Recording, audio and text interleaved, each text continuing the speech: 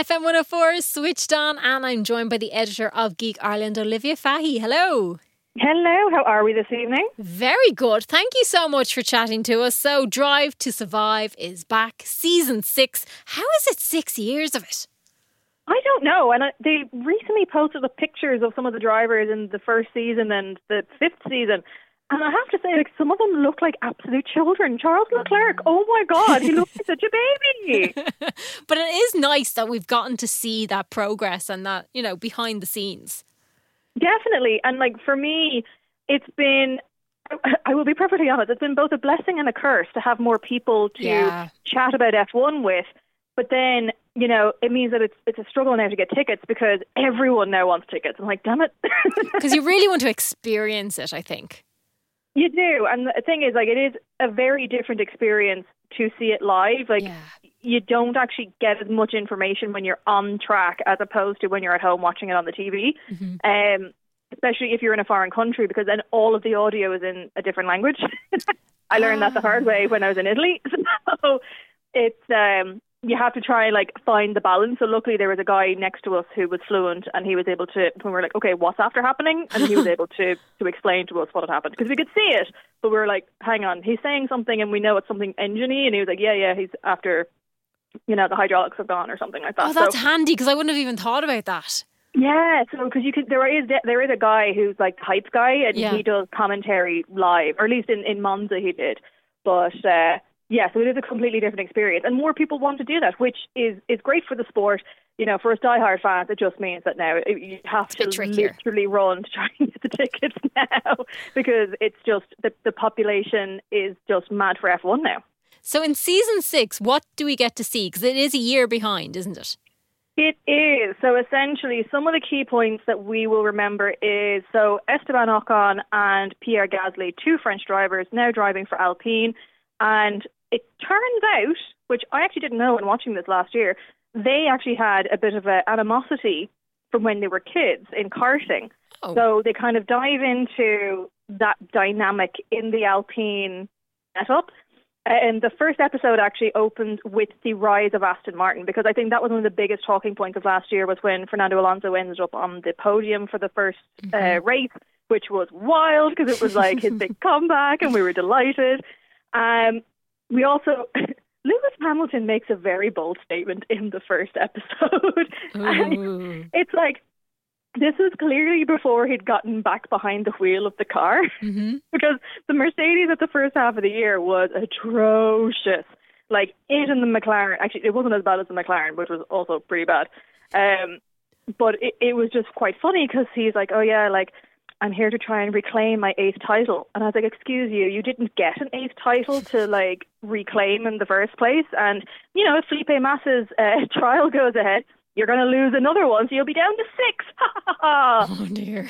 I thought it was so cocky of him, but, you know, it is what it is. But that's just him, to be fair, I think, isn't it? Oh, yes. He is, like, the ego is mighty. He definitely humbled between the season 5 and season 6, because the car wasn't as good in 2022 and 2023.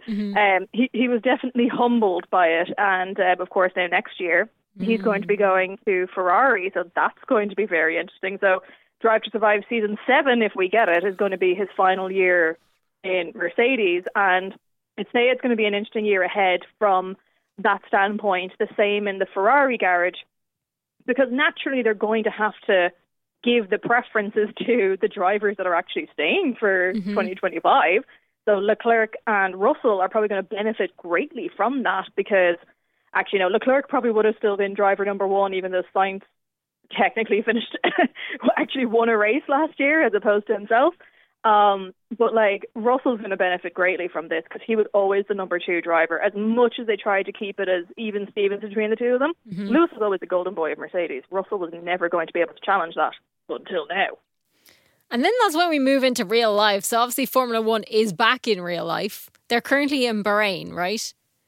Yes, so they had the testing over the couple of days last week and the weekend, and Thursdays didn't exactly go according to plan. They had to cut the session early because I don't know if you remember, but in the Las Vegas Grand Prix, Sainz ran over a drain pipe that came loose and just destroyed the underside of the car. Mm-hmm.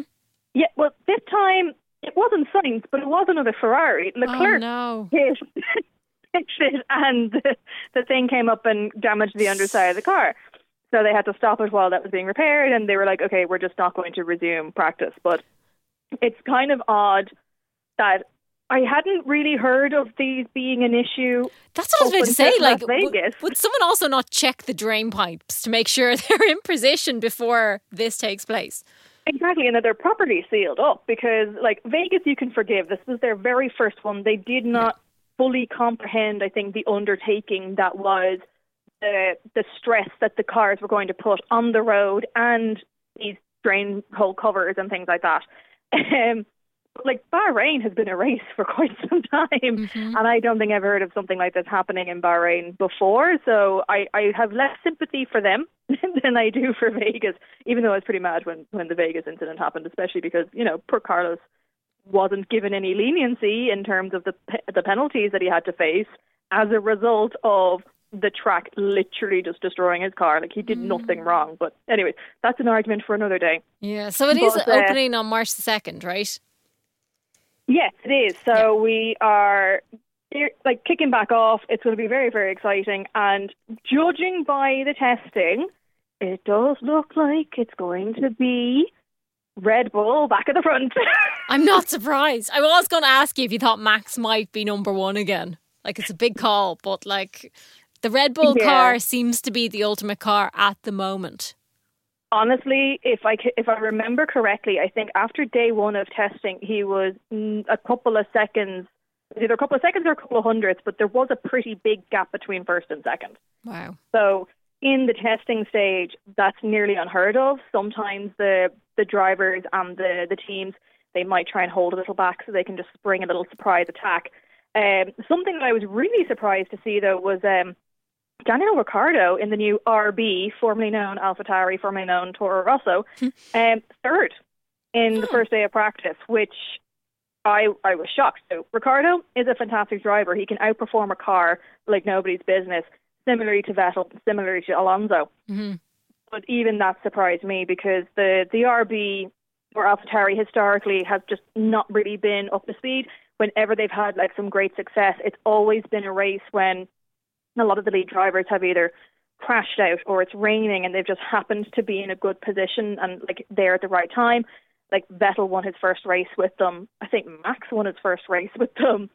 Ricciardo may have done so as well. Gasly won his first race with them. So it does happen on occasion, but they've just never been consistent with it. But who knows? Maybe this could be the year when they're kind of like, we are going to be as good as the Red Bulls. Now, I say as good, I mean like third to the Red Bulls. But I mean, right almost there, ready to pounce in case they take each other out in the first corner, you know. But I think it's shaping up to be a pretty interesting year, I think. Do you think Lewis Hamilton is going to want to go out in a high?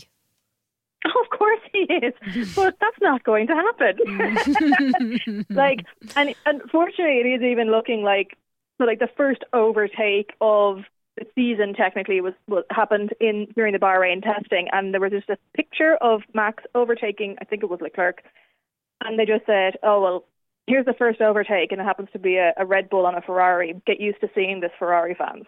Ooh. So, like, the Ferrari clearly hasn't really gotten it into gear this season. Whether they're going to be able to do so next season remains to be seen. 2026 is when all the new regulations are coming in, so there's going to be a big overhaul for all the cars. Will the Red Bull era end at that point? Who knows? But in the meantime, it does certainly look like Lewis is probably not going to be challenging for wins. Well, maybe, who knows? They might have a couple of upgrades that will bring them closer to the top of the table. But at first, I'd say the first couple of races are going to be Red Bull dominated. Do we know what any of the regulations are yet? We do, but I do not remember them off the top of my head. Okay. Well, do you know what? We can discuss it again because it's going to be going on for quite some time. So no doubt we'll be back talking about Formula One in the next couple of weeks. Oh, I'd say so, because like it's another long year ahead. Like, some of the drivers were saying, God, I feel like I didn't have any break because I'm not used to racing until basically December. So we're running from March until I think the end of November again this year. So it's a long season for them. You know, quite a few races, and they are very physically demanding. So, yeah, we'll see how the energy levels are for everybody by the end of the season. Absolutely, and we'll definitely be chatting again. And Drive to Survive is back on Netflix if anyone wants to check it out. Olivia Fahy, editor of Geek Ireland, thank you so much for chatting to us. Always a pleasure.